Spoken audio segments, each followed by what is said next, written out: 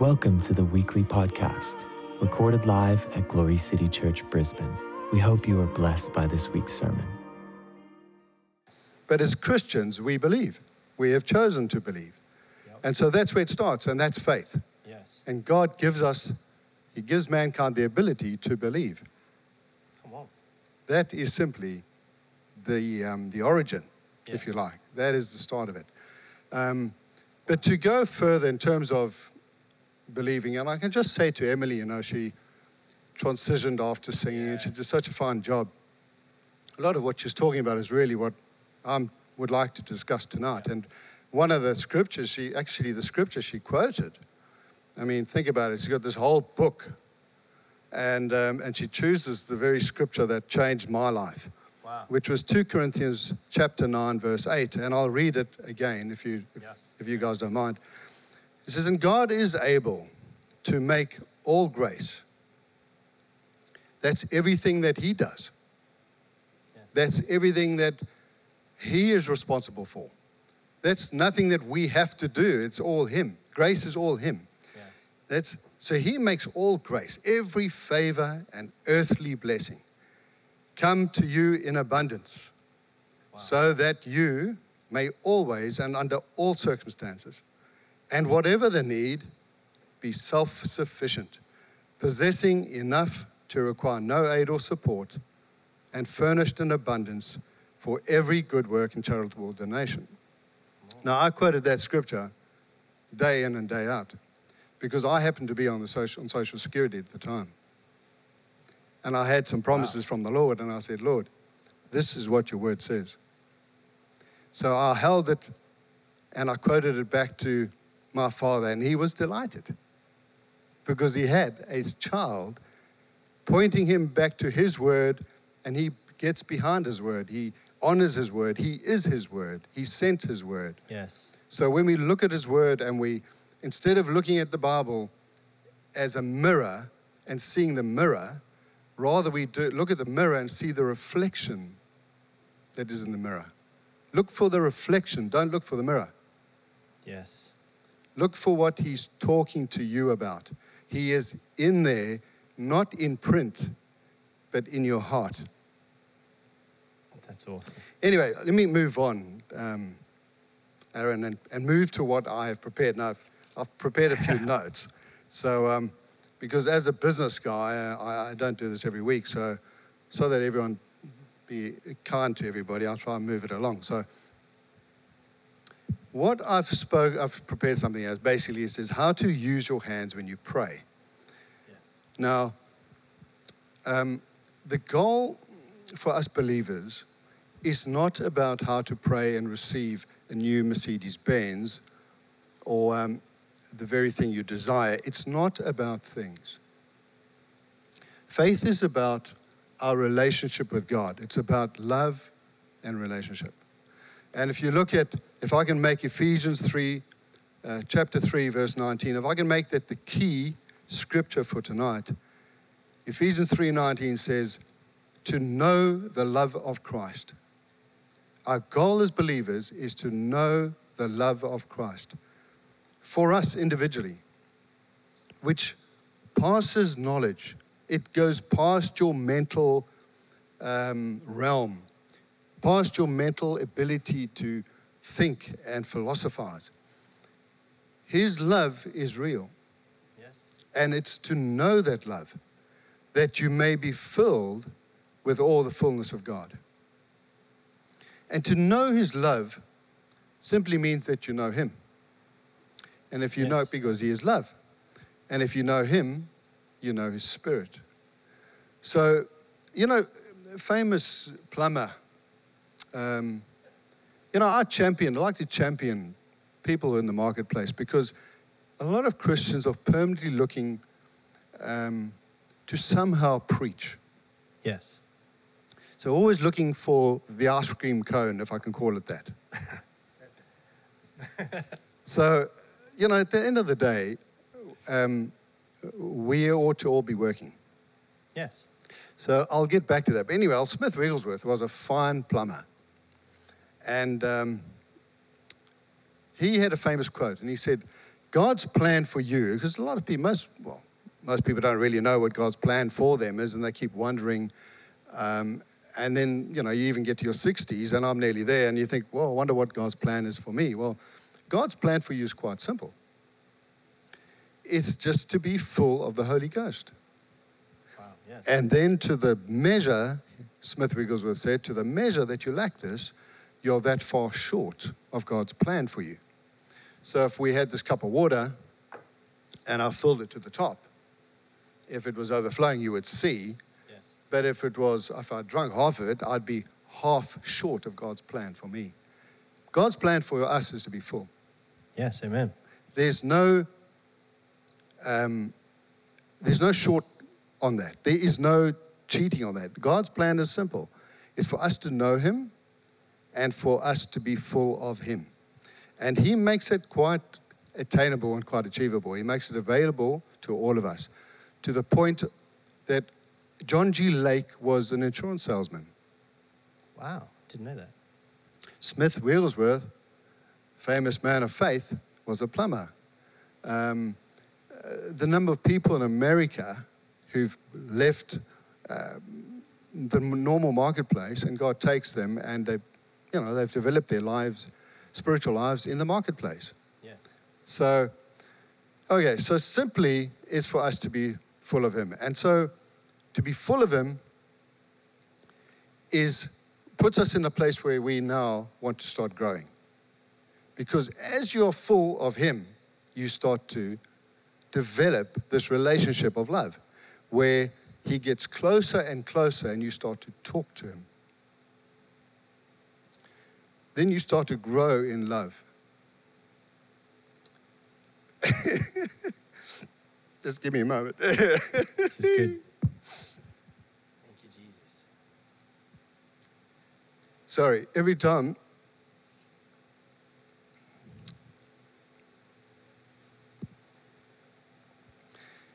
when you talk about him, he pitches up.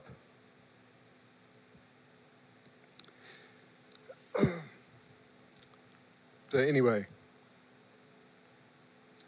hang on, Lord.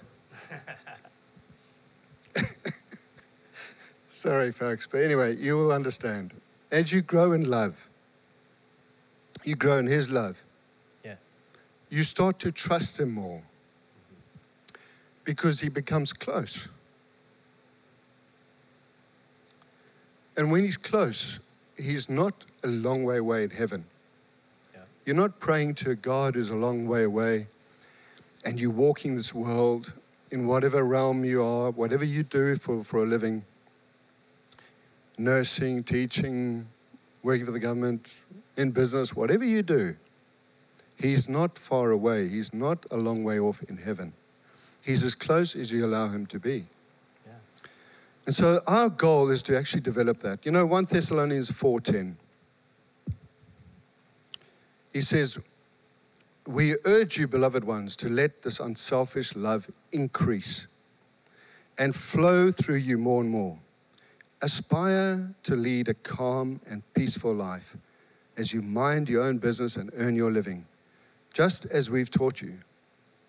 By doing this, you will live an honorable life, influencing others and commanding respect of even the unbelievers. Then you'll be in need of nothing and not dependent upon others. So don't feel bad, folks, if you're still working. Working is godly, it's spiritual, and it's biblical. Okay, so then, what I'm trying to do today is to build a foundation. So as you obediently go about your business, because God's put you into business, He's put you in the marketplace, and 99% of us are there. Yes. So He obviously expects to go with us because He lives on the inside of us. So when we go to the marketplace, He comes with us. Yes. Of course He's with us because He's in us. But then He wants us to know that He's there to help us in everything we do. So we have a right, we have a biblical right to pick this book up and say, Lord, this is what you said. I'm going to work today. Of course you're coming with, but this is what you said you would do. Yes. You said you're the strength of my life. I'm going to agree with that, and I'm going to start saying that. And so you start to agree with the word and start to speak the word and start to say the word.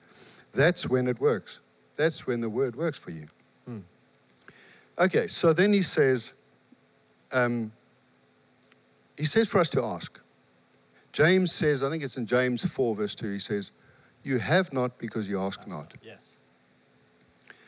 You know, in Psalm 37:23, God talks about the detail of our lives. Would you mind if I just get some tissues there? Yeah. I think Dylan will bring them up, eh? I don't want to be sniffing to everybody's living room. Thank you.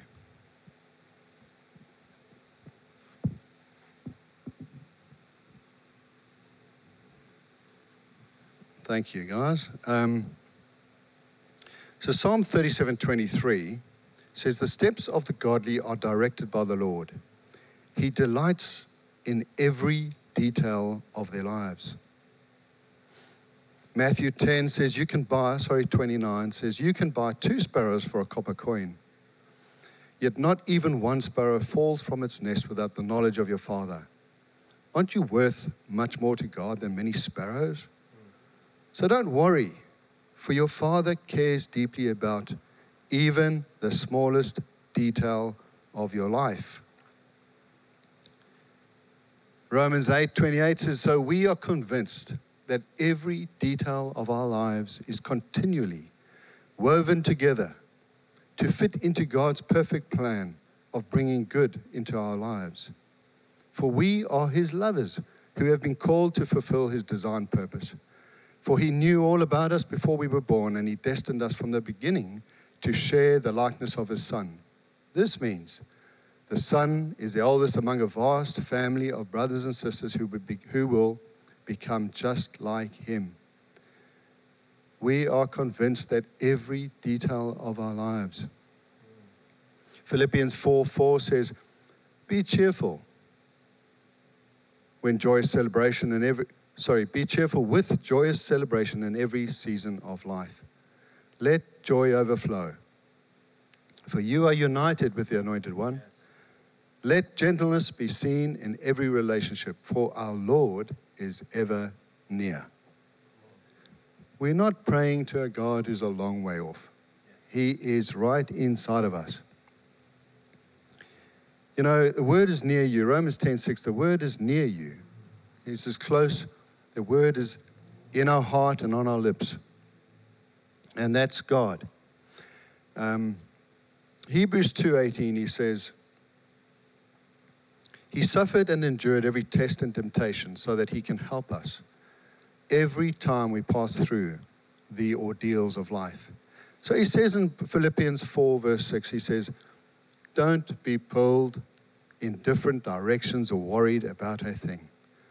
Be saturated in prayer throughout each day, offering your faith-filled requests before God with overflowing gratitude. Tell him every detail of your life.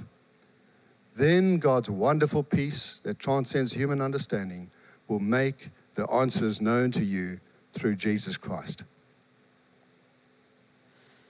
So that's what I'm trying to do today, is just tell you about the goodness of God. Tell you about the fact that God cares about every detail. If he cares about sparrows falling out of a tree, he cares about us. He cares about every bit of our lives. He says in Psalm 73:23, I love this psalm because I grew up at number 73. So, and then Psalm 23 is everybody's favorite. So Psalm 73:23 in the New Living Translation, he says, you hold my right hand. And if he's holding our right hand, he's interested. He's holding on permanently. Yeah. We are forever connected. You know, he says he even listens to our tears. There's another good psalm, Psalm 56. Verse 8, he says, you've kept track of all my wandering. And a few of us have wandered. And sometimes we wander off the track and it's just stupid. It's simply stupid. You've kept track of all my wandering and my weeping. You've stored my many tears in your bottle. Not one will be lost, for they are all recorded in your book of remembrance. The very moment I call to you for a father's help, the tide of battle turns, and my enemies flee.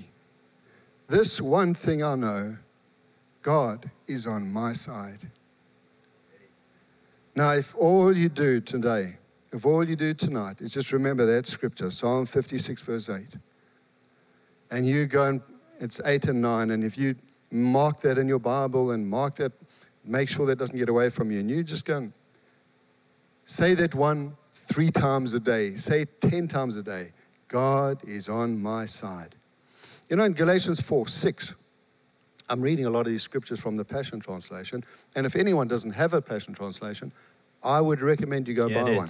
Yes. Because it's all about his passion for you. In Galatians 4:6, he says, you're our true Father. Now we are no longer living like slaves under the law, but we enjoy being God's very own sons and daughters.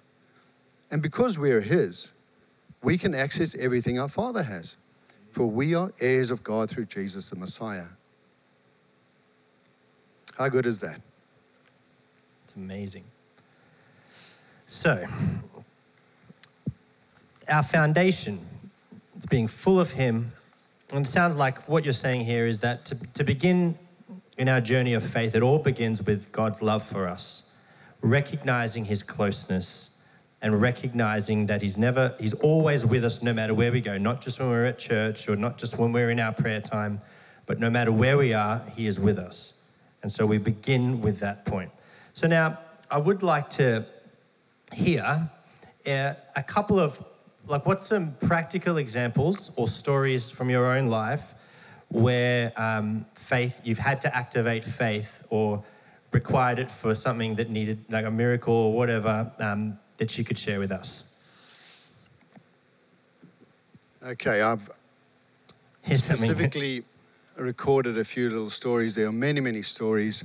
You know, there's a beautiful song on the circuit at the moment. It's A Million Little Miracles. And because we've just had a beautiful little granddaughter born into our home, it's the first little miracle. Well, not the first miracle, but she's a beautiful miracle. And God is so good, you know. He wants to bring many miracles into your life. That's who he is. Yes.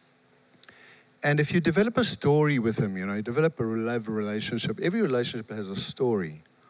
It has a start. And eventually, as human beings, it does have an end. Our story with God never stops because we're eternal and we go into heaven to be with him there, in that other realm. Anyway, here's some stories, okay? I'm an identical twin. And my twin brother called Craig, he lives in Christchurch at the moment. And he and I had been to university. And after university, we got conscripted into the army because at the time in South Africa, we had to do 2 years of service. Yeah. So the two of us got into the train in Durban and we took off. We took off to our destination to have basic training, which was going to be 11 months. Anyway, so we got on this train, put our things down in the car, and we sat there, and then in walks this guy, this acquaintance from university, and he was with us at university, and his name was Neil, and we sat there talking for a bit, and then Neil popped up. He said, oh, well, good news is, I'm going to be posted back to Durban after the training. And we said, oh, how come? So he said, no, my dad knows one of the generals. And he's pulling strings and he's going to get me back to Durban. Now, obviously, Durban was a far better posting than going to the border to go and fight on the border at the time. So, and I thought, man, that's not a bad idea. I wouldn't mind that. So I stopped right then and there and turned to Craig, and I just turned aside to Craig and I just said, hey, Craig, listen, why don't we do the same? That's a good idea. Why don't we agree according to Matthew 18:19? He says again, Matthew 18:19 says again, truly I tell you that if two of you on earth agree about anything they ask for, it will be done for them by my Father in heaven. Yes. So I recalled the scripture and I said, Craig, look, this is what the Lord says. Why don't we agree? Let's ask the Lord to bring us back to Durban. That's a good idea. He looked at me and said, done. I agree. So with that, I turned back to Neil. I said, hey, Neil, we also going back to Durban.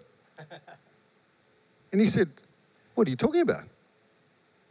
So I said, hey, no. He said, don't be stupid, man. Who do you know? So we said, well, I said to him, I said, Neil, we know the guy at the top, at the very top. Amen. We know the guy at the top of the South African Defence Force. And he looked at me and he said, come on, tell me another one, you know. So he says, well, who exactly do you know? I said, well, we know God. And with that, he packed up and said, you guys are loonies. you guys are nuts. And he started with all the expletives that went with it, of course, and said, man, he couldn't believe it. He said, you guys, I just can't believe how stupid you people are. So I said, look, Neil, this is what God says. He says, if we, two of us, Craig and I, on earth, we both on earth, we're traveling across the earth at the moment. He says, if we agree on anything, he will do it for us. So we've agreed, and so that's what's going to happen. Oh, he just laughed. He laughed, and he said, man, you're a nut. So I said, well, Neil, maybe you're right. Maybe you're right. Maybe I'm a nut. Maybe I'm not. Let's wait and see. We've got 11 months of training. Let's wait and see what happens. And then 11 months later, Craig and I arrived back in Durban, posted back to Durban, and Neil was posted to the border. Whoa. So, yeah, that's just a story of, at the end of the day, what we have to do as humans, Yes. whilst we're in these earth suits, we have to take the word, we have to take God's word to us, and we have to apply it. We have to make it personal, because that's the relationship. It's not a relationship with a book. It's a relationship with somebody you can't see, but he's left his words. Yes. So we then get a relationship with him through his words. His personal words, his letter to us, his love letter to us. So as we read his love letter to us, we then embrace it. We've got to act on it if we believe it. So that's what we did. And, we arrived back in Durban, and it was fantastic because, the Lord set this whole thing up, make no error. The fact that Neil walked into the into the train compartment and sat there with us and started to discuss things, the Lord sent him. Yes. And the Lord prompted it so that I would speak so that I could get back to Durban. Yes. And then, but it all took faith. Yes. So the Lord's in everything, even organizing unbelievers to be part of your life. Anyway, so we get back, and with that, there was a commandant there who was he was a Christian. He was a good Christian man. He was Pentecostal, Bible believing, hallelujah man, And we walked in, and a fellow that I knew him, and he put in a word for me, and unbeknownst to me, and he had these 4 positions, and they had 4-wheel drives, vehicles, and we were given a platoon of soldiers to look after, and these 4 highly desired positions, and there were a couple of platoons of soldiers, and of course he gave 2 of the positions to Craig and I. Wow. And with that, this guy said, man, are we going to do stuff for Christ this year? And that's what kicked Craig and I off into doing all sorts of things. And the Lord was part of it. Yes. But faith is a massive part. Like believing him, speaking his word is a huge part of having the relationship. And what happened is, it was good for me to be back in Durban, because I was engaged to my wife, Meredy, engaged to my wife-to-be, I should say. And we'd been engaged for a while, and we wanted to get married, and we arrived back home, back in Durban in November. And we were going to get married in the January. So the one day I recall I drove into, with this four-wheel drive, that wonderful four-wheel drive that the Lord gave me, I drove into the barracks, and I parked and I went walking off, and one of the guys said to me, he said, "Hey, I hear you're getting married." So I said, yeah, January. And with that, he said, "How can you do that? Why would you marry one girl at your age? Why wouldn't you get around? There's lots of girls, you know. Why would you just hock yourself to one girl?" He says, "Besides, he says, what are you going to live on? The wage is pathetic. You will not even be able to afford somewhere to live." So I said to him, "Oh yeah, you know, like God's good, you know. I mean, He says for us to get married and love is for one, and that's fine. You know, you believe whatever you want to believe, but that's what I believe." Yeah. And I said, "Where am I going to live?" I said, "That's a good question." And once again, the Lord sent somebody into my life just to prompt me, just to help me. And this guy said, "Well, where are you going to live?" And I went home that day, and I thought, that's a good question. And I'm a bit foolish. I don't even know. I'm going to get married. I don't even know where I'm going to live. So I thought, man. So I got home. I was staying with Mum and Dad. And I said, you know, at dinner table, I said, "Mum, you know, you guys have got 4 units. Why don't I rent 1 unit? I mean, the rent is cheap. They rent controlled, something they had in South Africa at the time. And so it was really cheap rent. And I thought, why don't I have one of your units?" So with that, Mom went on to explain that they couldn't actually break the tenancy. They had somebody in there for a long, long time, and it was just illegal to do. It's without going into the detail of the law. Yes. So she couldn't break the rental agreement. So she said, "Oh, it would have been nice, but we just can't do it."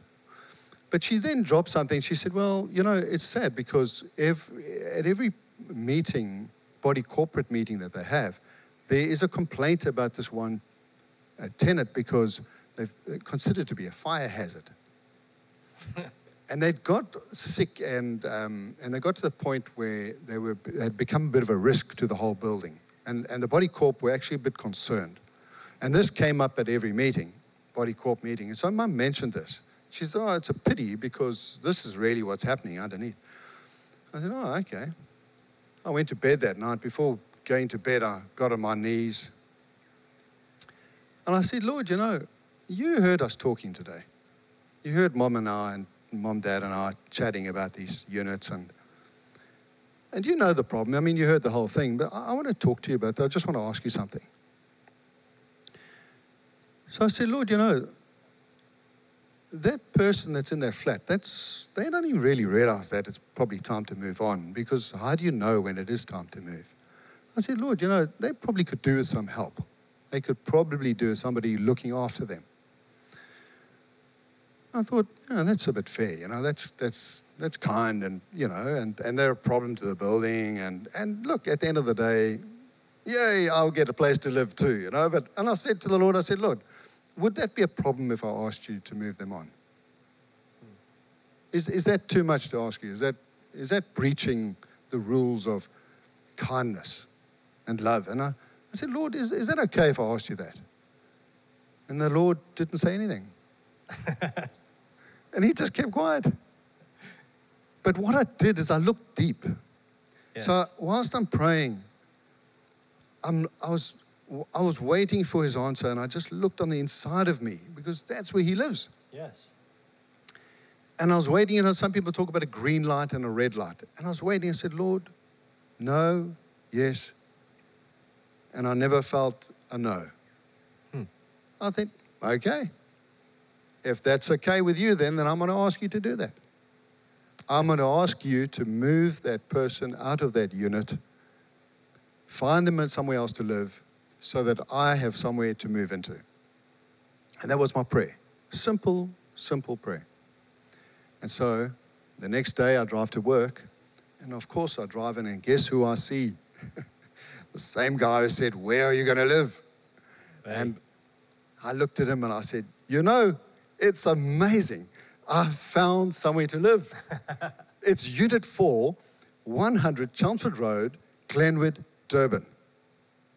And he looked at me and he thought, "Really?"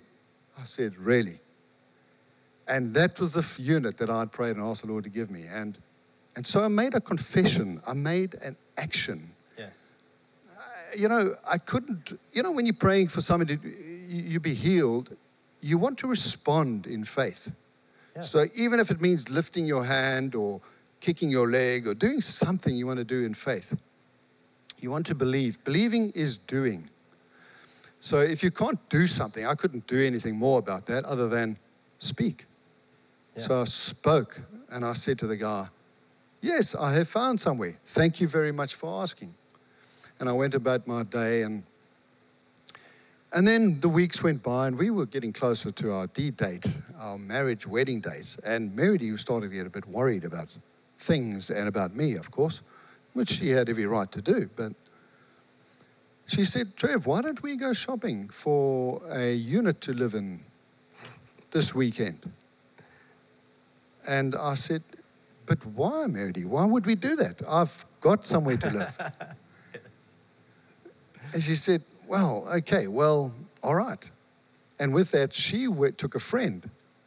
And she took a friend and she went off house hunting, unit hunting for the weekend, or that day, this Saturday. And I went, I don't know what I did, probably played golf or something. But anyway, she came home and we chatted. And I said, "How'd you go?" She said, "Terrible. They're too expensive."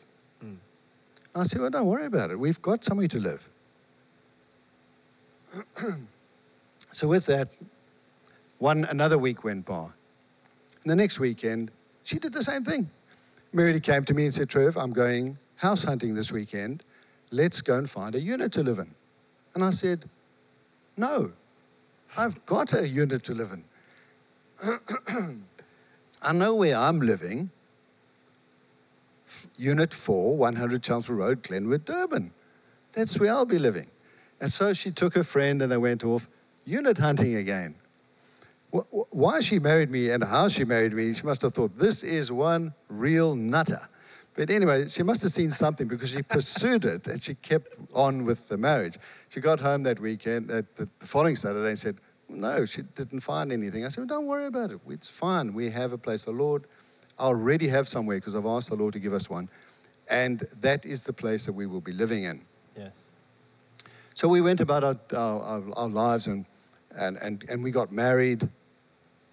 Excuse me, the wedding came, and that was, of course, fantastic. And then we went off on a 3-week honeymoon. No cell phones those days. Isn't that marvelous?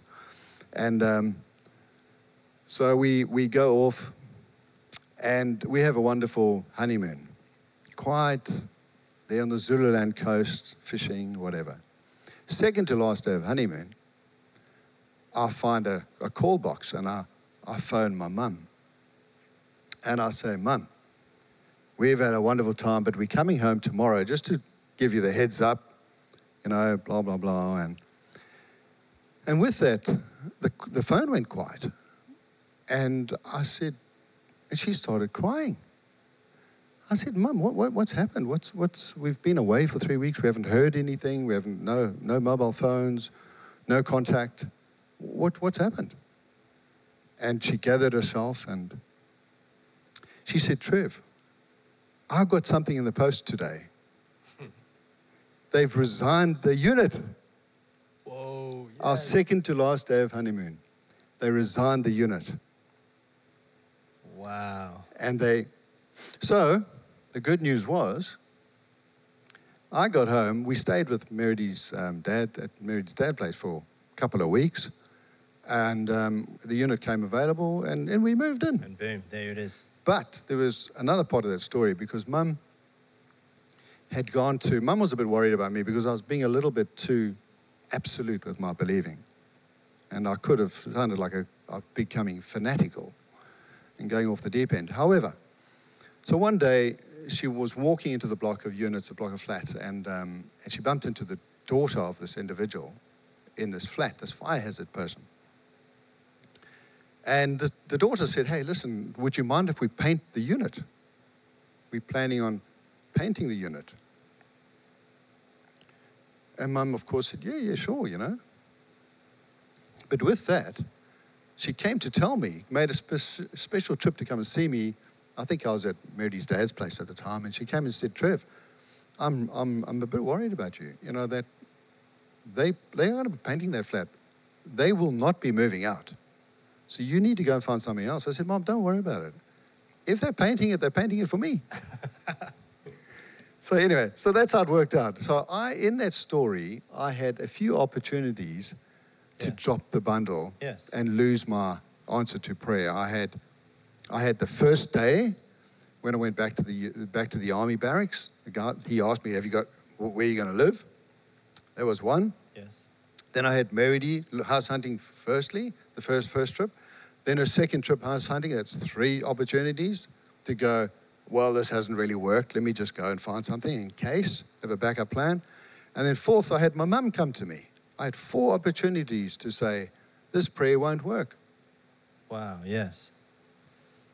So those are 2 little stories. All right, so listening to that though, first of all, that's amazing. So you you needed a house, there were too much, the rent was too high, you couldn't get anything, you believed God, and then you not only got a house 2 days just before you came back from honeymoon, and then it was also painted for you.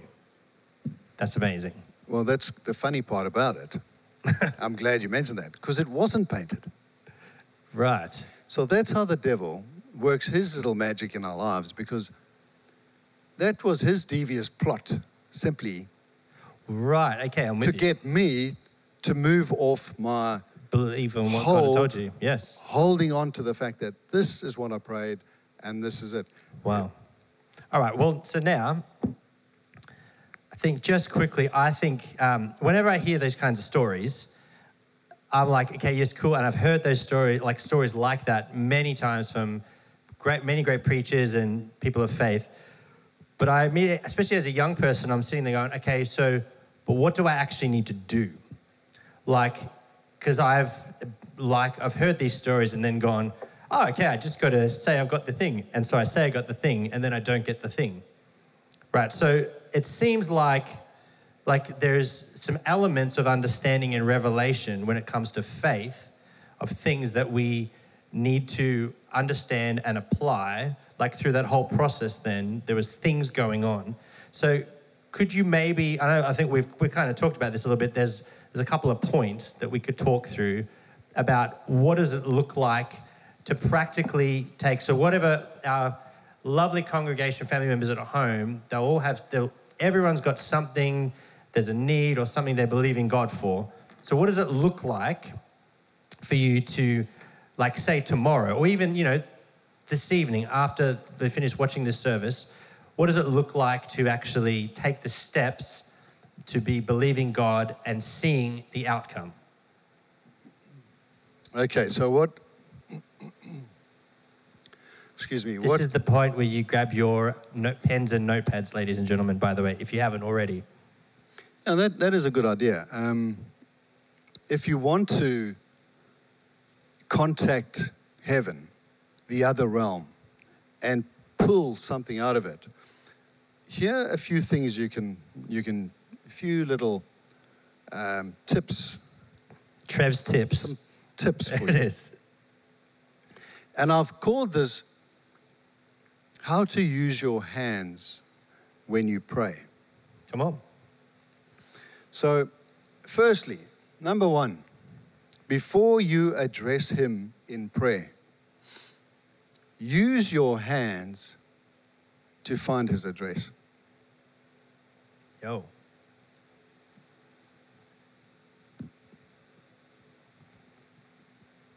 Use your hands to find his address. He lives where his word is. So Yes. you've got to find the scriptures that relate to what you're trying to ask him for. There's no sense asking him to give you somebody else's husband. Yeah. You won't find that in the book. Yes. So you have to find scriptures that relate, scriptures that help. You know, I open my Bible here and it falls open to Jeremiah 32:27. He says, "Behold, I am the Lord, the God of all flesh. Is there anything too hard for me?" Yeah. That's a good one to quote to the Lord. Yeah. So find the address. He is watching over. He says in Jeremiah 1:12, he says he watches over his word to perform it. Yes. He watches his word to perform it. So what we do is you locate preferably 3 scriptures so Yep. that they line up with what it is that he has promised you. And then you take those scriptures and you plant them in your heart. You write them down, you meditate on them, you repeat them, you keep them, you hold them close. Yes. You plant them in your heart and then you water them. Seed, time, harvest. Time is important. Yes. So use your hands. Okay. Find the address. Find out where he says, this is what I'm prepared to do. I promise to do the following. Because you Yes. say, Lord, I would like please would you help me with X, Y, Z. Remember, we're developing relationship. That's Yes. what we're trying to do. Amen. We're developing love and relationship. So in that relationship, say, Lord, I'll do this. Could you do that? And it's personal. You don't copy anybody else. It's Yep. personal. You do your thing. Work out your own salvation. Brilliant. So that's your first step. All right, step 1. So that is, before you address him in prayer, find the address with your hands. Come on. It's Okay. great. Next one. Number 2. Now pray. You ready to pray? Now pray, but use both hands. Every phone has got the emoji. Oh, yes, the praying emoji. Use both hands. Yes. Okay, so what I mean by that, you know, Philippians 4, verse 5, he says, the Lord is at hand. Be anxious for nothing, but in everything, by prayer and supplication, with thanksgiving, let your requests be made known to God. He has an open hand ready to receive. So what we do, when we pray, what's important is that we enter into this believing realm. You're entering into an unseen realm. You're talking to an unseen God. Yeah. Nobody's seen God whilst you're here on the earth. You're entering that realm. The only way to do it is to rely on his word and believe his word. Yes. You have to believe the word. Okay, so what you do is you take a piece of paper.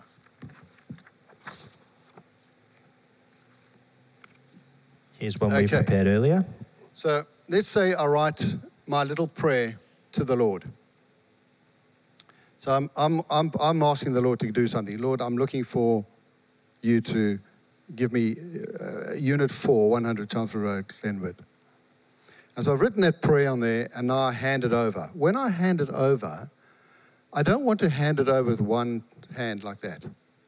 And then I pray, Lord, Father, please help me. I need somewhere to live. Can you help me? I'm getting married. Oh, I'm desperate. I don't have any money. I don't have enough money. Please, I don't know what we're going to do. Oh, God, please help. Oh, thank you. Amen. So what I've done, I've given with one hand, Yes. and I've taken back with the other hand. Yes. So what I've done, has God got my problem? No, I took it back. I gave him the yes. problem, I said amen, and then I took my prayer back. He doesn't even have it. So the key is to pray with both hands, and this is how you do it. You pray like an African. Take your prayer.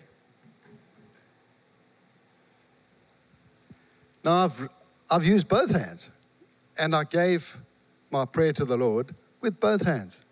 Now he has the prayer. Yes. He has the problem. I don't have the problem anymore. I dropped it off with both hands. I didn't use the other hand and just pinch it back. So that's what I call about praying with both hands. Pray and let go. Come on, that's a good word. You should say it one more time. Pray with both hands. Yes. And pray and let go. Good word.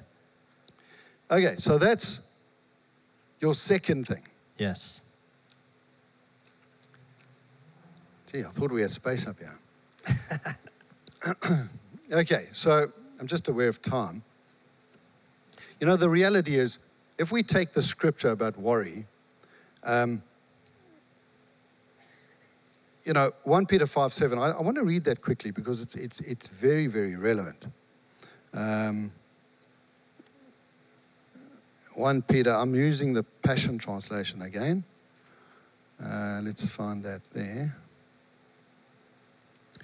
He says, pour out all your worries and stress upon him and leave them there, for he always tenderly cares for you.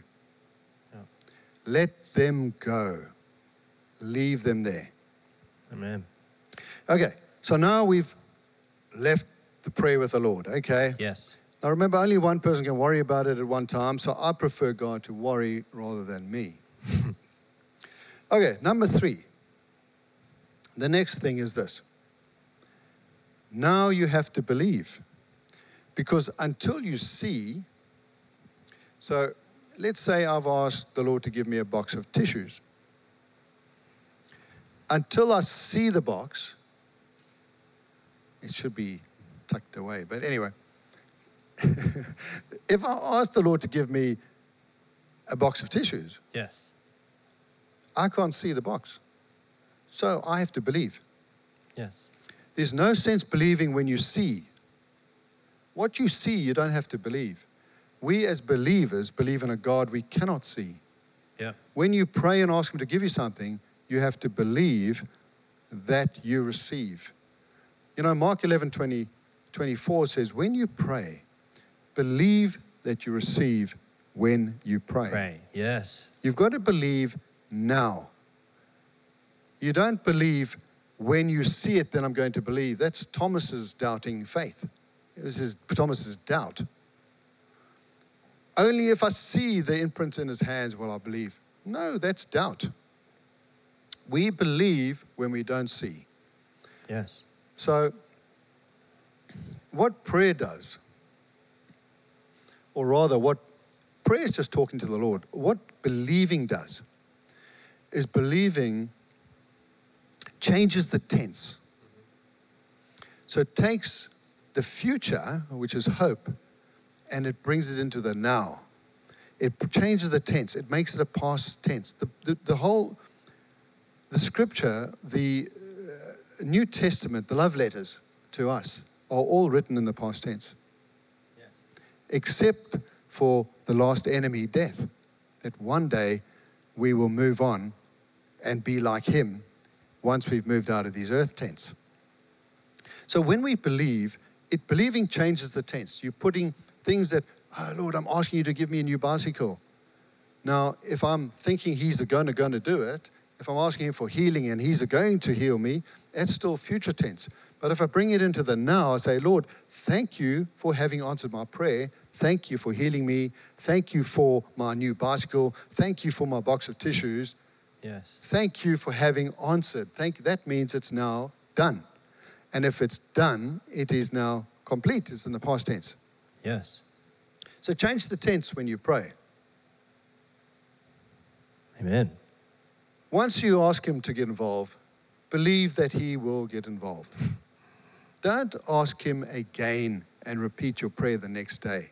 Yes, So- you said this to me before. That's right. So coming back to this, if I pray with one hand, I pull it back and I've still got the prayer. The next morning I say, oh Lord, we got a real problem. I got no money. I need a unit. I'm getting married. Oh Lord, please won't you help? And I say the same prayer again. What am I doing? Trying to twist his arm?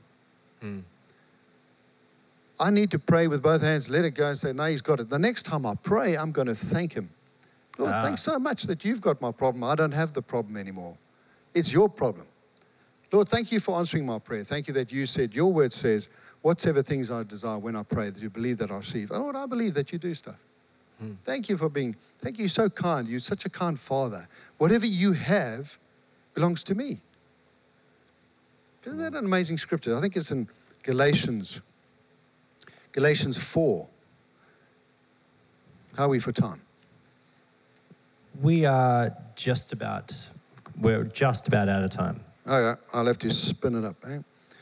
He says in Galatians 4, verse 6, Passion Translation, he says, you're our true Father. Now we're no longer living like slaves under the law, but we enjoy being God's very own sons and daughters. And because we're his, we can access everything our Father has. How good is that?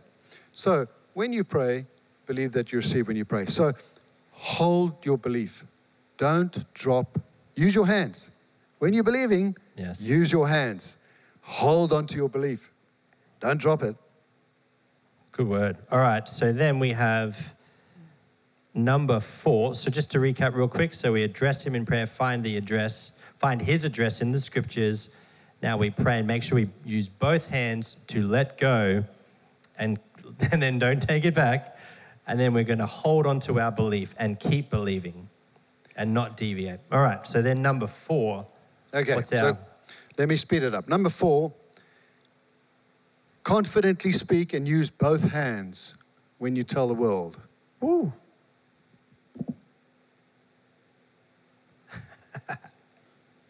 Speak with both hands cupped. And when you speak, speak confidently. Yeah. Shout. Be loud. You know, speaking is doing. Speaking is acting. James says, show me your faith without your works. Yes. I'll show you my faith by my works. Yes. Abraham took his son up the mountain as a sacrifice. It was his faith speaking. It was his belief that what God had said he would do. Wow. His actions were speaking. Your speaking are your actions. Yes. So when I spoke to that guy at the army barracks and I said, yeah, I've got a place, thanks. When I declined to go shopping, house hunting for a unit, my faith was speaking. Yes. My believing was speaking. And I said, no, I've got a place. I spoke confidently, said, no, that's my spot. So don't forget, when you pray, speak. Romans 10:10, fabulous scripture, because that's exactly how you get saved. He says, for with the heart one believes unto righteousness, and with the mouth confession is made unto. You see, what we're doing is we're pulling something out of the spirit realm. So to do that, you've got to believe and you've got to speak. Your breath is the connector between that realm. You're believing, you don't see your heart, believing and speaking. So when you speak, you're connecting the two realms. You're pulling from the realm of the spirit. So your speaking is very important. It's confess unto salvation. Confess unto healing. Salvation is the Greek word soteria, which simply means all things, deliver, health, salvation, saving. Yes. So whatever you're doing for health, you speak unto health. You grab his word, you put it in your heart, and you speak his word on health. Okay, so use both hands and tell the world. Be strong with your confession. Yes. Remember, if your actions don't line up with what you say, then your actions win. Hey. They are the dominant or real belief of your heart. All right, number 5. Now, don't drop the goods. Hold on with both hands. You have every opportunity to drop your prayer and drop your answer. And it's not God's fault. He is willing and he's able. Yes. He's more than able. And remember, seed, time, harvest. Yes. Give him time to bring the solution. Yes. If you're looking for health, if you're looking for healing, give him time. You will start to recover from the moment you pray, if you believe. don't worry that you don't feel right straight away. Just believe. This is fine. This is good. He's got it. My body is recovering. Amen. Yes. Time. When you pray for something, okay, so let's say quickly I've asked for the box of tissues. Yes. Now what happens is, if my confession is wrong, if I change my believing is now, I'm starting to doubt whether you actually answered the prayer or not, God. So now I've got it, but now I start to doubt. And I've just dropped it. So I've asked you for something, I've asked the Lord for something, to do something for me, and now I've got this thing, and I'm holding, but I start to doubt. Somebody says, and then I wave and I doubt, and I drop my answer. And I've got to start it all over again. And I think, God never answered my prayer, but meantime, my doubting dropped his answer that he gave. Wow. So keep believing, keep speaking, keep holding. There's some fantastic scriptures for that if you want to write them down. Hebrews 4:14 and Hebrews 10:23. You know, Hebrews 4:14 says, seeing then that we have a great high priest, his name is Jesus, who has passed through the heavens, Jesus, the Son of God, let us hold fast our confession. Hold fast your belief. Hold fast your believing in him. Don't let somebody dupe you and talk you out of it. Yeah, come on. God is good. Let us hold fast the confession of our hope without wavering, for he who promised is faithful. Come on. If you don't mind, I'll just quickly read this. I wrote this some time ago. It says, the reason for us not receiving the answers to our prayers most often than not, is due to us not understanding the spiritual realm. God has already provided all things for us. Grace has already, 2,000 years ago on the cross, provided all things for us. He gave us everything. He gave us himself. He gave us Jesus. Yes. He cannot give us any more. He has already done his part. What we have to do is stretch out the hand of faith from our spirit, our inside being, and stretch across this deep valley of unbelief into the unseen realm of the spirit.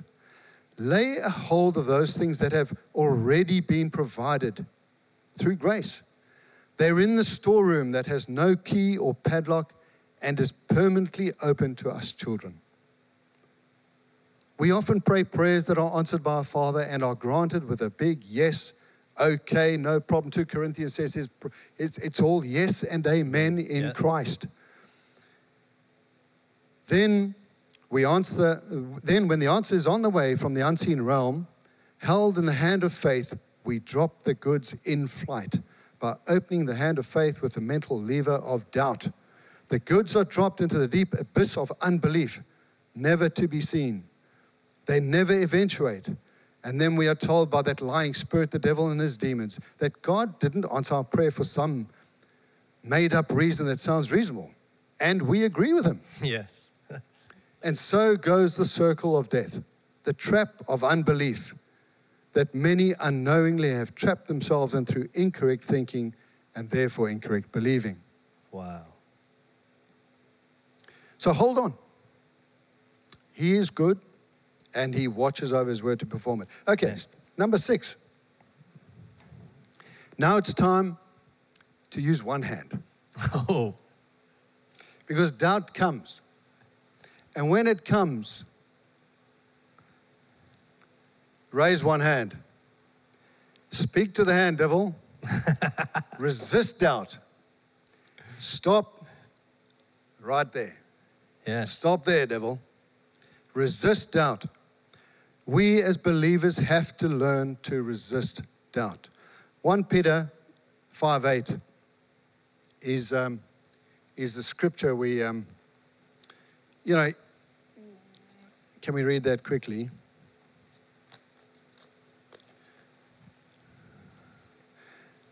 In verse 7, we're talking tonight about casting your cares upon the Lord. We're talking about giving him your worries and your anxieties. At a time like this, there's a lot of people worried. Yes. Worried about COVID, worried about the world, worried about where it's all going to end. Don't worry. We are citizens of another place called the kingdom of heaven. We're eternal beings. We are sons and daughters of the Most High God. And he absolutely dotes on us. He loves us. We are citizens. We are ambassadors of a different realm. We have a passport to a different kingdom. Anyway, so he says in here, when Peter's talking, he says, casting all your care upon him, for he cares for you. Verse 8 says, be sober, be vigilant, because your adversary, the devil, walks about like a roaring lion seeking whom he may devour. Verse 9, resist him, steadfast in the faith, knowing that the same sufferings are experienced by your brotherhood in the world. Resist him. Resist him. Don't let him stick around. Doubt is of the devil. Doubt is not for us believers. We are believers. We're not doubters. Resist doubt. Don't let it come any closer. That's not for us.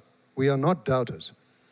Okay, then in James 4:7, he says, therefore submit to God, resist the devil, and he will flee from you. You know, in the Greek it says he will flee from you as in terror. Wow. Use the name of Jesus, and you're an ambassador with the whole of heaven behind you. And that little demon, that monkey-looking thing will just disappear. It will run as in terror. So if every image that comes to you, once you've prayed, every image, right, every suggestion, every impression, every feeling, every thought that does not contribute to your believing that you have what you have asked for, should be cast down and rejected and resisted. Wow. Okay, here's number 7. The last point. Here we go. Number 7. Never forget to give thanks Hey. with your mouth and both your hands. Give the Lord a clap.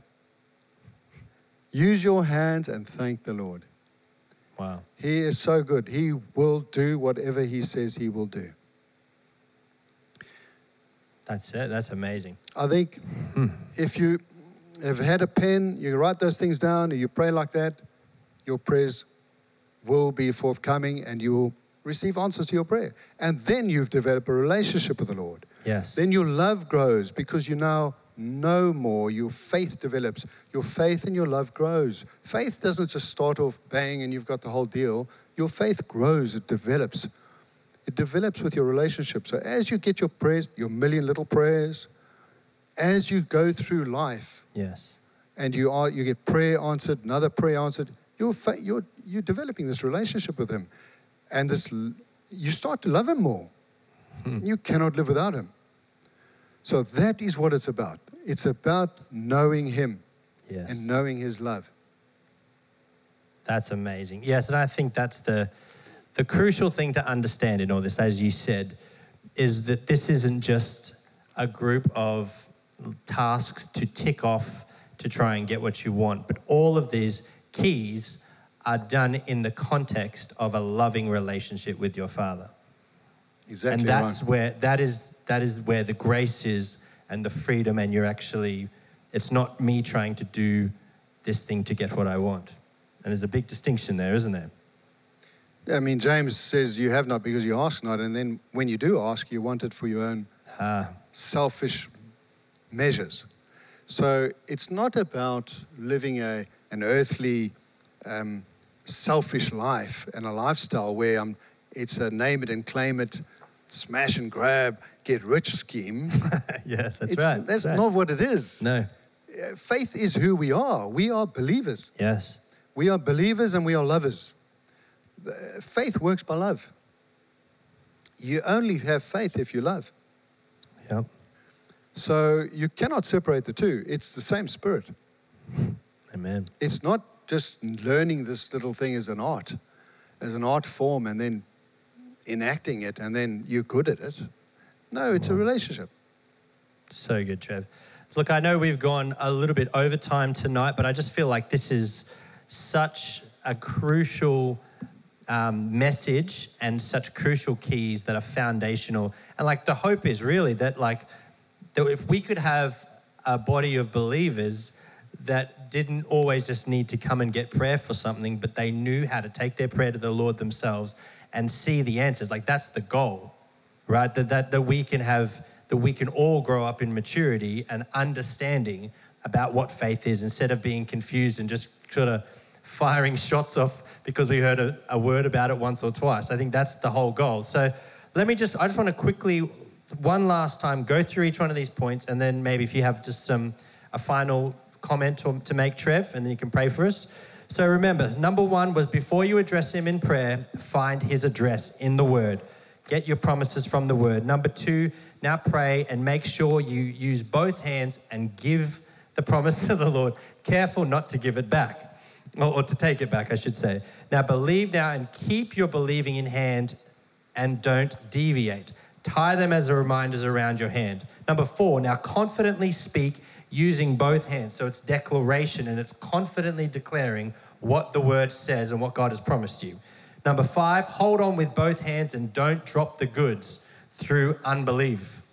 Keep believing and keep confessing. Number six, now it's time to use your one hand to speak to the hand devil. Amen? And the last one, never forget to give thanks with your mouth and both of your hands. It's praise and thanksgiving to the Lord. That is amazing. Now, Trev, final comments, and maybe if you could just pray for everyone at home as we go, that would be amazing. Don't ever forget how to pray with your hands. It will help you. If you are in your 20s, you've got a long way to go. It's a good thing to learn. I'm nearly 60, and I've been so blessed by the Lord. At one point I was on Social Security and I was quoting the scriptures to the Lord, and I watched the Lord just bless my life. Yes. It's all about partnering your life with His. Yeah. Don't do life on your own. It's too hard. It's too hard. I know. I'm nearly 60. Life's tough on your own. There are a lot of confused people out there. There's a lot of voices in the world. Everybody thinks they have the answer. There's a lot of educated people, 5 degrees, trying to work out how to get over COVID in this pandemic, and there's a lot of theories floating around. The reality is nobody knows. But God knows. Yes. And we don't have to worry about that, because simply time is an opportunity. Every person in this world, on this planet, has been given a gift, and it's called time. And the definition of time is simply this: it's an opportunity for you to meet up with God. So the moment you've met up with Him, you've hit full marks. You've hit the bullseye. You're part of the city. You're a citizen of heaven. You are part of the family of God. Spiritually, you've been translated from darkness to light.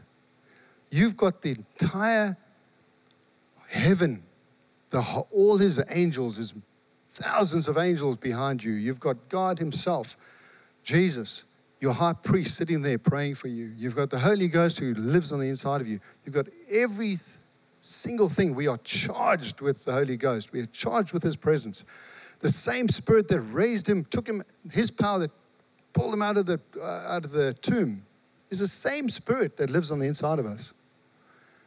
So it's just about us getting to know who we are. Yeah. And to have a relationship with Him so that you can hear His voice. Amen. So we want to walk gently, and you want to do as Hebrews, you want to detest lawlessness. You can't walk this path and then walk half-heartedly and sin and then talk to Jesus and say sorry, and that's not how it works. A lot of people get trapped in that space. We've all been trapped in something. We've been deceived in something. But the reality is, don't look back. Amen. Look forward. Yep. Today, time is your opportunity. Now is the time. Mm-hmm. We are sitting together, having a discussion about the Lord, having the discussion about Him and His love. And it really, all it entails is for us to draw closer to Him. Yep. Let each one, it doesn't matter where you're at, if you've never committed your life to Him, now's the time to do that. Yep. Why would you wait for tomorrow? It's a stupid idea. What are you waiting for? The reality is, he's too good. He wants to help you. Let me read you scripture. It says Matthew 11:28. He says, are you tired, worn out, burned out on religion? Come to me. Get away with me and you'll recover your life. Come on. I'll show you how to take a real rest. Walk with me and work with me. Watch how I do it. Learn the unforced rhythms of grace. I won't lay anything heavy or ill-fitting on you. Keep company with me, and you'll learn to live freely and lightly. Now is the time. Every single one of us can draw closer. The Bible says, humble yourself and draw closer to him. How do you do that? This is how you do it. You just stop going the way you're going and say yes. Stop. I'll never forget when I was traveling back to university one day in the back of this car, and a friend of mine was driving, and I was lying on the back seat, had a heavy weekend, and I sat up and I saw the stop sign, and the Lord said to me, stop, you're going the wrong way. I wasn't going the wrong way. I was going back to the university. It was a Sunday. We were going back for Monday's university. And the university was an hour and a half away from where we lived. And the Lord said, stop, you're going the wrong way. And that night I went to church. I didn't hear what the preacher said, but I can tell you one thing, I was the first person up the front. I was the first person that walked up the front and said, yep, it's time I stopped going the wrong way. You know, we can all stop going our own way. We can all draw closer to him. And he is so close. He's not far away. It's just a case of us softening our hearts and stepping forward towards him.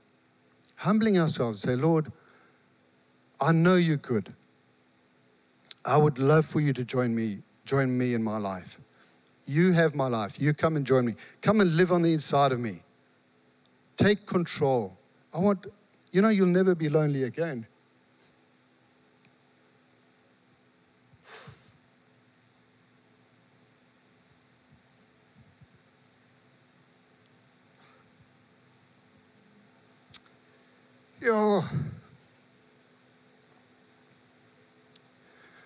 There's so many lonely people. It's just not necessary. Just join your life. Join your life with him. Let's all reverence him now. Thank you, Holy Spirit. Wherever you are, just close your eyes. Mind the distractions, close your eyes. And you just say a simple prayer to him. Tonight say, Lord, please, come and join your life with me. I want you to be my best friend. I want to know you. I want your encouragement every day.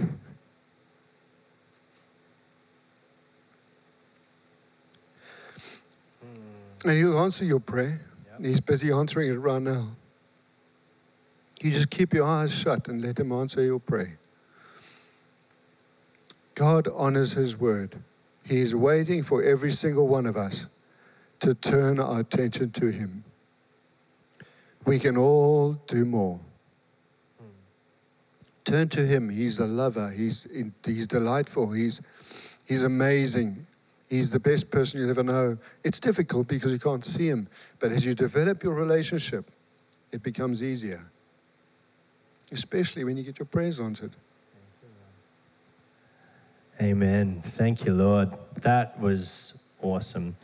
I just want to say, if you did respond to that, or you want to give your life to Jesus, or we have people online that you can just write that in the comments, and they can follow up with you on there. I just want to say thank you, Trev, for that. It's been powerful. I could feel all night actually the gentleness of the Lord and the Holy Spirit, just even during the worship and when Em's transitioned and as you spoke then, just massaging and coming alongside. And I know that that's God's heart for everybody. So I'm just going to pray really quickly just to finish. So wherever you are right now watching, if you just, close your eyes for a second. Just want to pray a blessing over you guys as we finish up.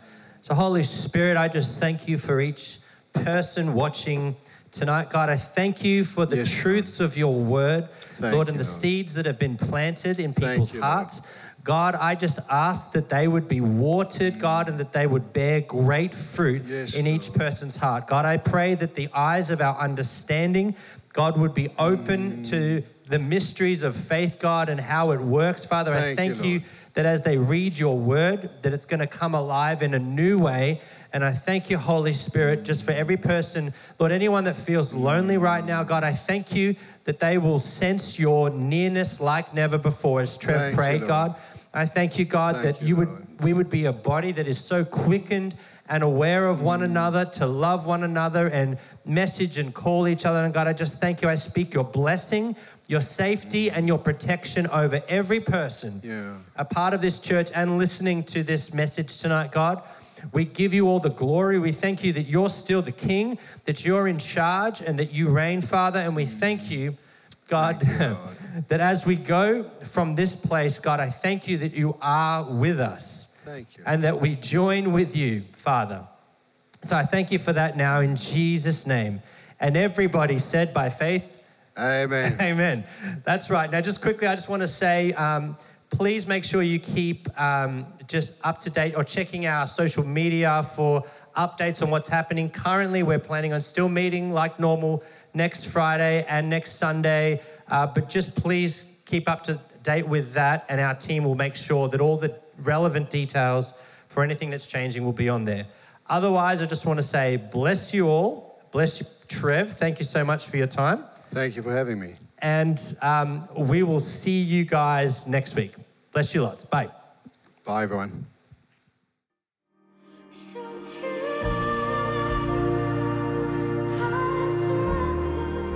Thank you for joining us. If you would like to partner with us in spreading the gospel to the nations, you can do so via our website, www.glorycitychurch.com.au. We would love to hear from you. If you have a prayer need, please send us an email at info@glorycitychurch.com.au. We would also love to hear your testimonies. You can email these praise reports to info@glorycitychurch.com.au. God bless.